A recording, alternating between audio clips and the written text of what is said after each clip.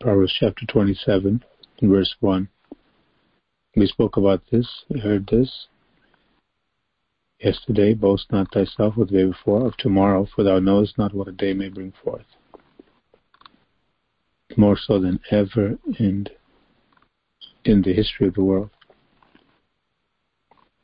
We're in such a predicament that we don't even know what the next moment holds. The world is full of chaos. But we can boast in the Lord. We can boast in Him. Our tongues can sing aloud His praises all the day long because He's a living God. The Lord who took Peter, James, and John up into that mountain. Some believe Mount Tabor in Israel.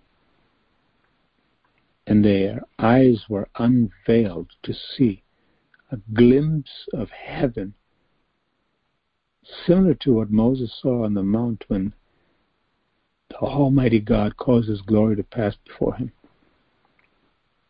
And he saw God pass by, his eyes open as God was passing by, and he saw, as God said, the back parts, the holy presence of God, the train of His glory, passing by. Moses got a glimpse. The people of Israel, elders, they got a glimpse of the God of heaven. It said they saw the God of heaven.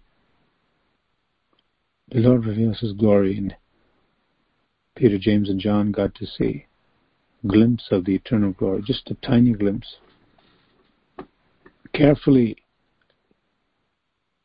revealed to them what they could handle. They saw His glory, and Peter said, John said, we beheld His glory as of the only begotten of the Father. John said. Peter said, we were with Him on the mountain. Who can help us in the valleys but the one who's on the mountain?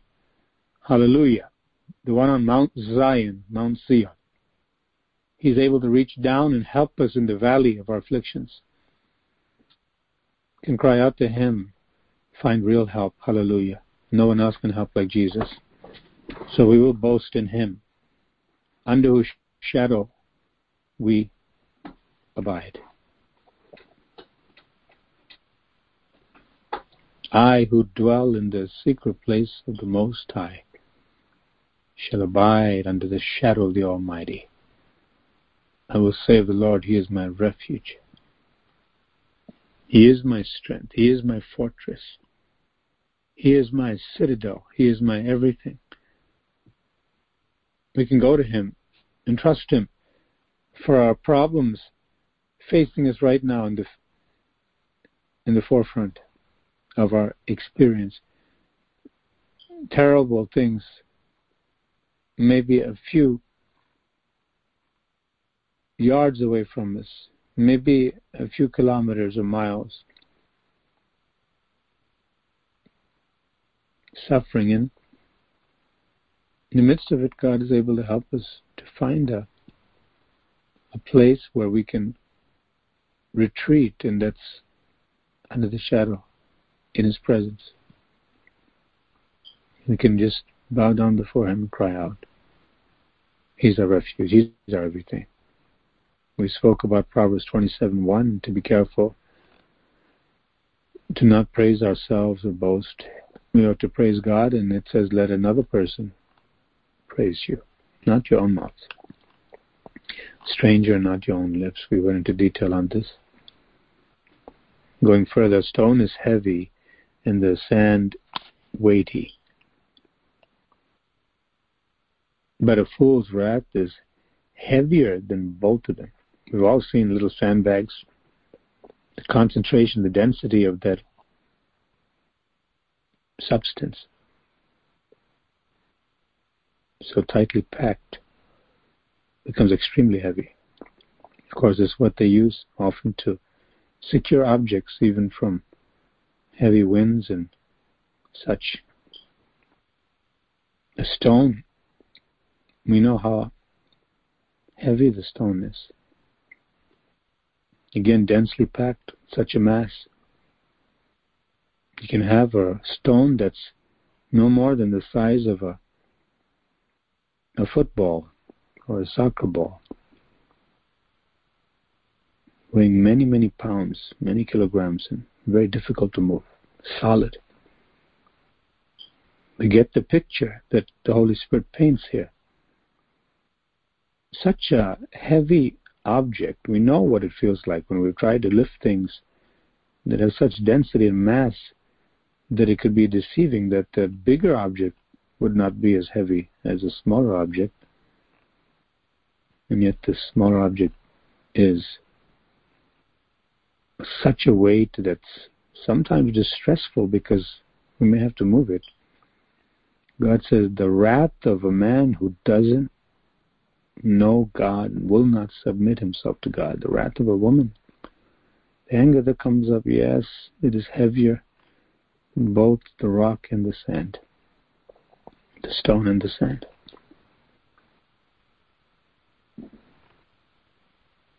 We ought to avoid anger. Be swift to hear. It's written in the book of James. Slow to wrath, but before that, slow to speak.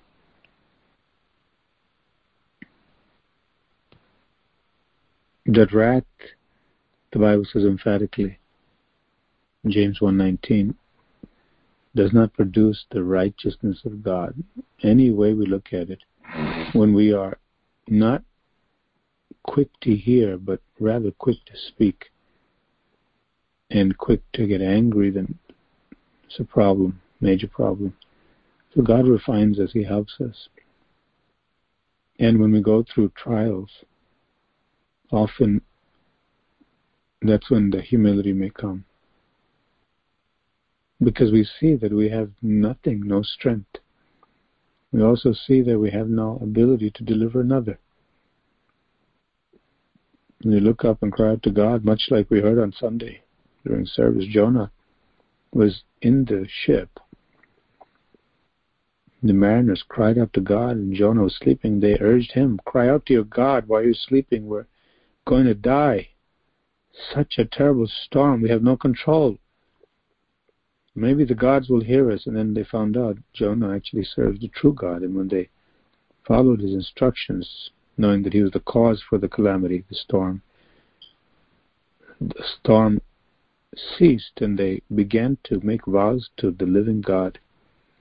They believed in Jonah's God. They might have been very experienced men on the sea. But when things got too much, they understood, after all, we're just a vapor. We need help from on high.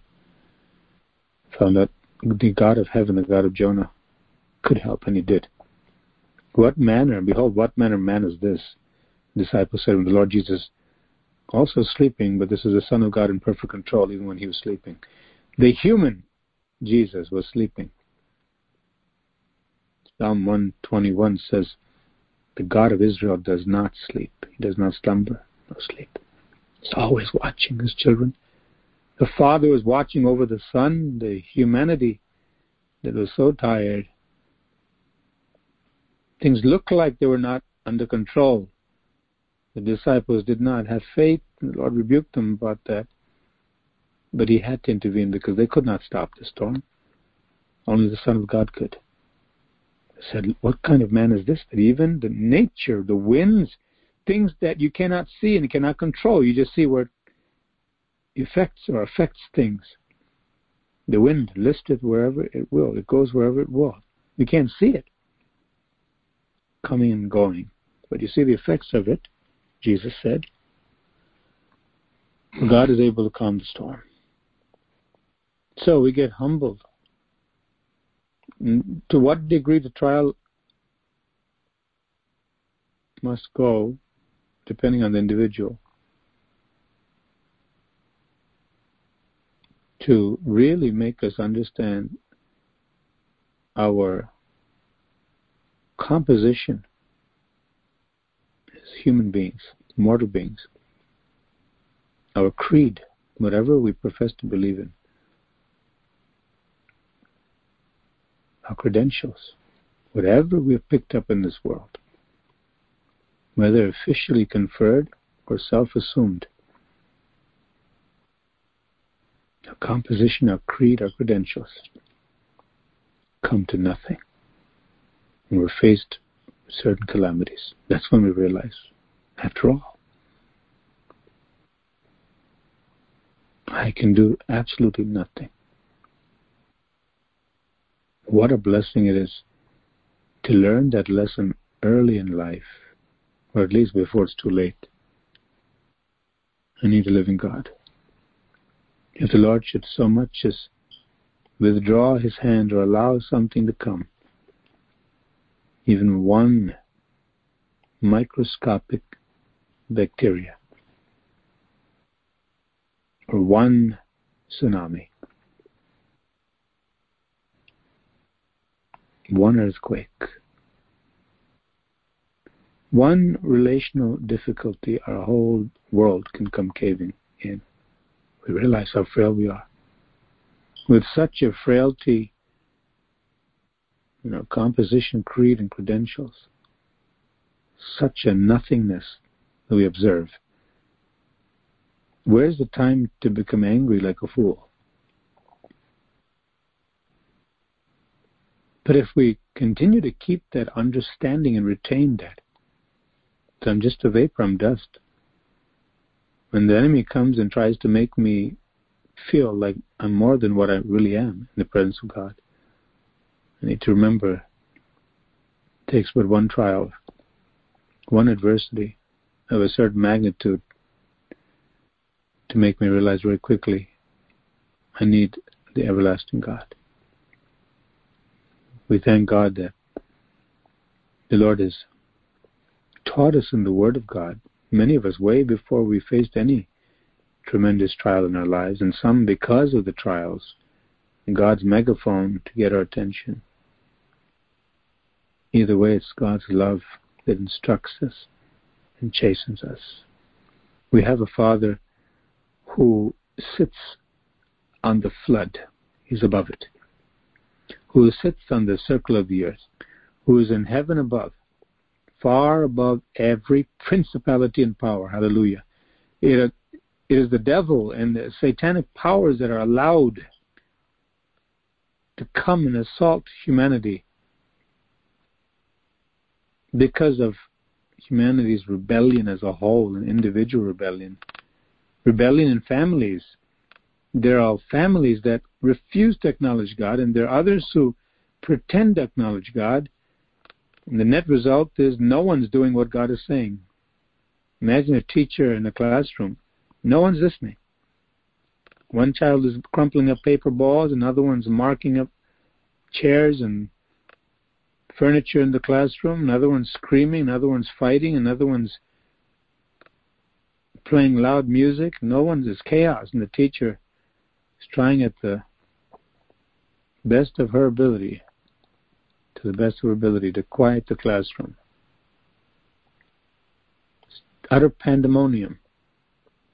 How will that instructor feel if he or she has done the best he or she could, but the bunch is just a terrible, rebellious group? Not only is no learning occurring, no increase in their assets of knowledge to enable them to go to the next grade and become productive citizens.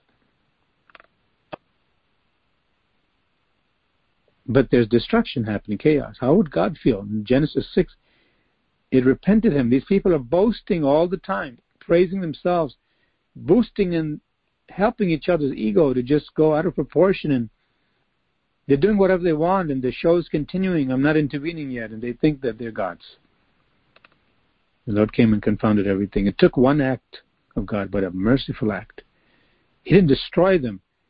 He showed them, you cannot do anything without me. He created us. We think a baby would be completely absurd, if we can say that. A little child, to think that it can be independent of the parent. It can make decisions, he or she. doesn't need to go on the parental schedule of feeding and sleeping and bathing. But all of a sudden, the 1-year-old, 2-year-old begins to talk very mature, in a mature way, and say that I will make my schedule, Mommy, Daddy. This is what I'll do. We know it's going to be self-destruction. God is the creator of the cosmos.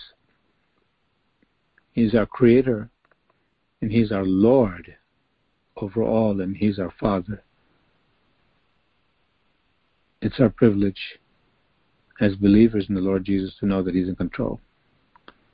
And a reminder that the humility must run deep. Because even in the case of marriage, Peter says to the Christian wife, or the one who's walking with the Lord, let your conduct win your husband over. But if there's pride and if there's friction, then the conduct is bound to show independence from God, and trouble will ensue. Similarly, the husband who doesn't show love to the wife can cause the wife to stray from God. It's possible. So if I love God, I won't boast about myself or any human being. Even when I observe an athlete, a star athlete, or I hear something from a colleague about this astronaut or athlete, this affluent individual, and look at what they've got. Did you hear what happened? My inner radar, that inner barometer, would always be steadily fixed on praising the God who gives everything that's good. What do you have that you have not received, the Bible says? Everything is a gift from God. Every good thing, every good and perfect gift comes from God. So we are blessed to have the Word of God, to observe and to receive not facts alone from the world, acquiring facts and knowledge to be knowledgeable and have a good conversation and show that I can also debate and I can also be an interesting debater. I can also boost my own ego and help others boost their ego, and we can talk and talk and talk. The urge to show that I know, it's only when the Spirit of God comes that we can behave as a weaned child. So, Lord, I won't engage in things too high for me. My position is sitting at your feet. You're the one whose beauty I gaze upon, Lord. And anything I hear will come through that filter. God is the one who's on the throne, only Him, no one else. And everything we have is from Him. That humility will cause us to come close to God, and God says, I will beautify the one that's truly humble and meek, Psalm 25, with salvation. What is salvation? It is being saved from sin, but also from the snares of death. From everything that is contrary to the will of God, that's salvation. Being saved from that which is not of God, which is destruction and death and darkness. Everything. Anything you look at, any endeavor, if God's not there, not only will it crumble and self-destruct, it'll become a snare to people. Marriage can become a snare. Gold can become a snare. Physical abilities, mental acumen can become a snare. Become snares. Everything man touches becomes snare. Why? Because apart from God, inasmuch as the part of the earth upon its rotation is devoid of the sunlight, it becomes dark and it becomes night. So the human life becomes a masquerade, a buzz of activity, desire to be something and feel something, experience something, and be self-satisfied in the dark.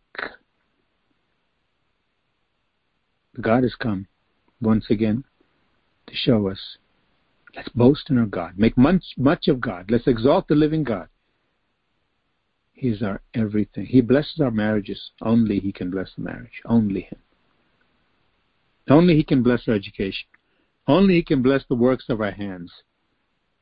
When we listen to His counsel, such as in the book of Proverbs, when we place the highest premium, the Word of God above all else, and glory be to God, we are a band of people saved by the blood of Jesus, given the awareness and understanding by the Holy Spirit, by no one else, to become aware I need God. A person comes maybe from an atheistic background, an agnostic background, a Buddhist background, a Hindu background, a nominal Christian or Catholic background. They have religion and religious ways. He begins to seek truth. A seeker. One who seeks. I really do want to know the living God. I'm not satisfied with just the fact that my culture and my upbringing, my people, maybe my nation worships this, but there's a disturbance within the soul. Is it really it? That's a true seeker. Not a self-satisfied, smug, boastful person that says, this is all I know and this is all I will keep. Even if it's not true. Have you met people like that? I've had occasion to speak to people, especially from the cultic groups such as your witnesses. And in speaking with them, in speaking about the deity of Jesus Christ, even with people of other religions, even Islam, asking them, this is what your book says and this is what you are taught. Let me ask you a final question. If Isa, Jesus Christ, if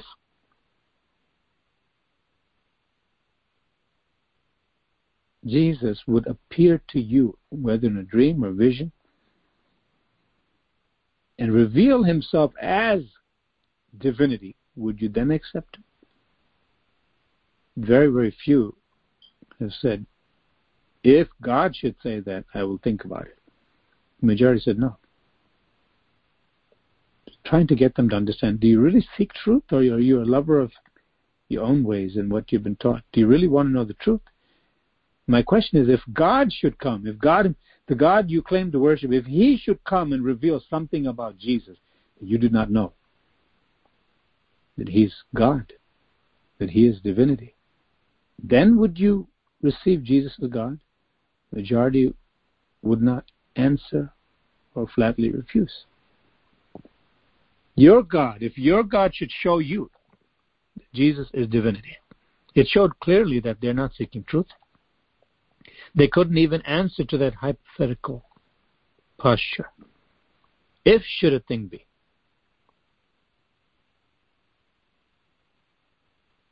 When we seek God, really seek the truth. Lord, I want to know the truth about you. I want to know the truth about me. I want to know the truth about how I can live in harmony with you, Lord. Submission will come. Lord, if this is what you said about me as a husband, how can I argue? I may not like to hear it. When I get corrected, how many of us like to get corrected?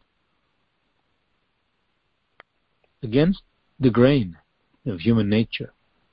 Because it can hurt. It can make us feel like we've failed all along. But it's the wise man that understands the reason for the correction and the object or the objective, and says, I want that objective, I want the goal to be met. Correct me. I want to hear God correct me, because I don't want to make mistakes. You teach a wise person, the Bible says in Proverbs, they'll get more wiser. The seeker after the truth, who goes from that step of, I really want to know the truth. Isn't that how we got saved? All of us, regardless of our backgrounds, even within nominal Christian homes, or whether from Hindu backgrounds, or Buddhist backgrounds, or Catholic backgrounds, we said, enough is enough. Something has come into my soul. light. I've been seeking. There's a degree of sincerity in seeking. I want to know the truth. And God has allowed us to experience supernaturally, especially in our church, with signs and wonders, that this is the living God speaking. Hallelujah. This is God coming after my soul to save me. Then the next decision is, will I submit to the truth that I'm hearing? Throw away my presuppositions and what I've learned? Even denominationalism? I want to hear God and God alone. See, I've made up my mind. I want the truth. I will be a seeker after the truth, and therefore I'm open for God to speak to me. And I will submit myself to the truth. Once I hear it, I will embrace this, what God has shown me.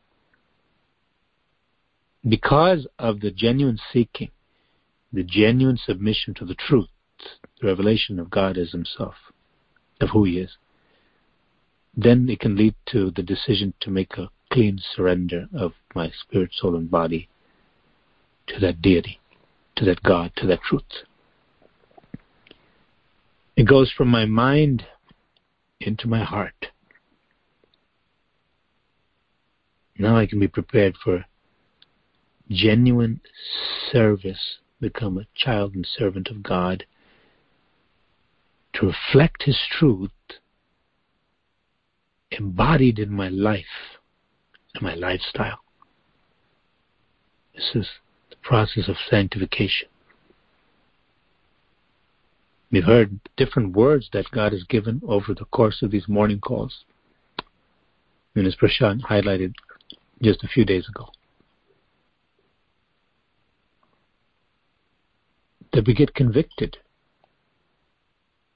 which leads to a decision. Conviction is not enough. I get convicted. I need this. I need to get closer. I need to make changes. But if I don't take the decision or make the decision to begin to implement what I heard, it goes in one ear out the other. It was a nice sermon, a nice point. I shouldn't boast. But am I boasting in any way? Or am I humble, like David just went in and sat in the temple like a little child, a great poet, warrior, king? He said, I'm just sitting quietly in the presence of my God. Similar, not unlike Mary, who would sit a millennium later,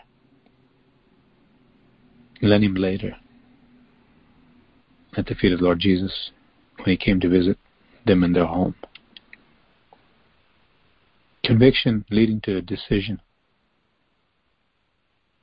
then following through with the actual action. Seeking the truth at God's feet. Saying, I will submit to the truth, making the decision. And then I will surrender everything in my being, in my power, my pocketbook, my mouth,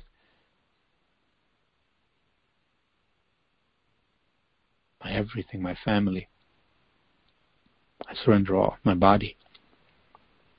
Now I can actually know how I fit into the eternal plan of God for His body, which was hidden in ages past. The Spirit of God can come and fill me. The glory of God can work in me even during the time of chaos and calamity. These trials may vary in the severity, in the duration, and through it all, oh my God, His promise, His truth is there. I will bring you forth as gold. The tremendous pressure will form diamonds from that native carbon. But God will bring us through. He promised. Our brother highlighted from his management experience, risk management. He said, you look at the errors. What are the occurrences? Severity and the frequency. God shows us in the mirror. Why is your life not pleasing to me? Or why are there gaps and problems here? Because the particular areas in your life, the word is not there. We don't want that anymore. Hallelujah. We are all seeking the truth, and that's why we have come to submit the truth about Jesus, that He is the Lord and Savior. That's why we have learned by the Word of God, the teaching of the Holy Spirit. I have to surrender if He's the Lord that I was seeking, and I found Him, and I submit to that truth. It must come into my heart, my body. I belong to God. Set me ablaze, Lord, to be a living sacrifice, continually offering to You praises from my heart in obedience, obedience, obedience, because He's God. That will cause me to become fit for the service of the King. Now He can actually know that I'm one of His troops, dependable. As we read about a messenger that's unfaithful is like a broken tooth or a leg out of joint. But I can be a faithful representative and messenger. God can speak to me anytime, day or night. And He can know that I would simply drop whatever was against His will, begin to do His will. This passionate affection and benevolence toward us, that's God's nature. I can trust Him. I can trust Him. I can trust His Word in my trials because I know He's passionately, emotionally in love with me, His child, each one of us. He does love us so passionately, strongly and benevolent toward us. He will always seek the best for us. That's our Father. And He has the power to do the impossible for us. I recognize that. He not only loves me, He has the power. But He makes a promise that He will use His power and His love to do the impossible for me, oh Jesus. And then because of His perfect character, I know He will keep His promise.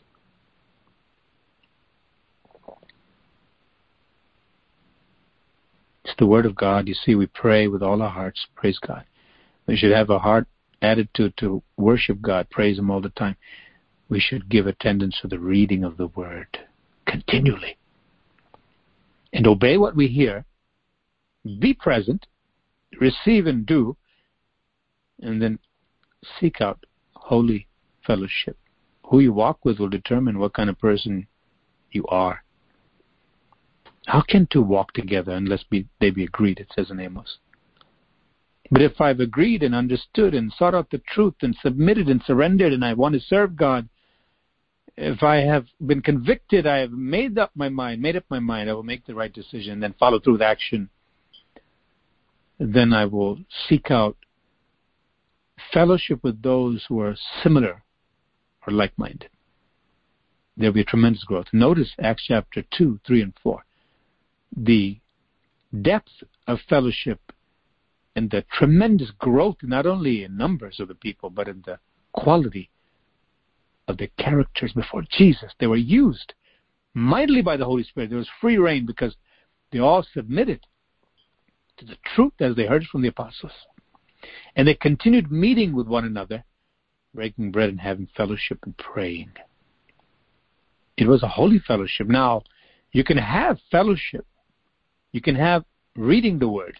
You can have people pray. And it can be dead. Just a club. Christian club. Another Christian club. But if holiness is there, honesty and humility growing, no boasting, except in God, and this genuine love, as we mentioned, the Hebrew word, hesed, this loving kindness. Oh God, I see I'm far, and there's fluctuations in this, Lord. The more we're in His presence, the more He will change us. Don't boast about tomorrow. You don't know what a day will bring forth. Let's boast in the Lord continually. Sing His praises. Believe Him to do the impossible because He is passionately in love with us. He has the power to do it. He's promised to do it. Because of His perfect nature and character, what He promised He will keep. Blessed be the rock, shall we pray. Hallelujah. Thank you, Father. Praise you, Lord. As a living God, thank you, Lord, for drawing us to praise you, to praise you, to praise you. Oh, my Father, forgive us for any sins, Lord, of pride. Forgive us, Lord. Please cleanse us. Help us, Lord, to be humble, free children who would delight your heart. And, Lord, not take the stress upon ourselves, even in the midst of severe pain, Lord, by a miracle of your working, Lord, within our souls, to say, I will trust my Jesus. My Jesus. I want to see him in the midst of the fire, and also when I come out, to see him more than I ever could. More of his glory. Father, I pray for every brother, every sister. May your presence overtake us. My God, we don't say, why have you forsaken us? Though we may feel like that sometimes when the trouble is so deep. The fire is so hot, Lord. The duration is so long. We can say, your promise is you will never leave us nor forsake us. You keep your promise.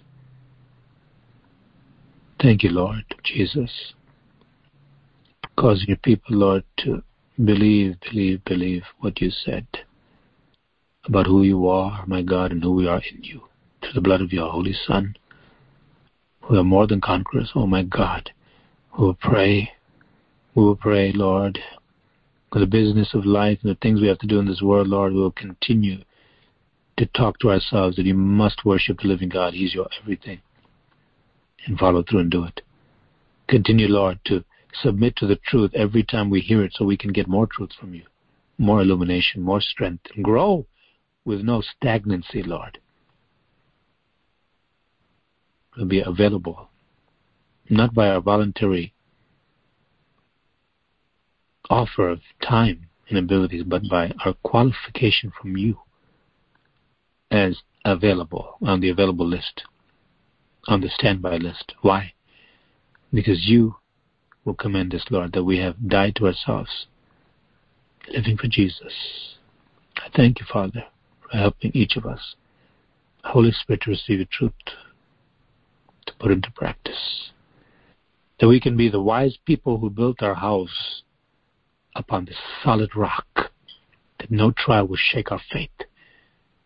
When that which is unshakable will remain, Lord, when you shake the heavens and the earth, we'll be among those people who cannot be shaken because we're under the shadow of your wings. We're close to you. You're with us. Thank you, Father. We love you and praise you in Jesus' mighty name. Amen. Amen.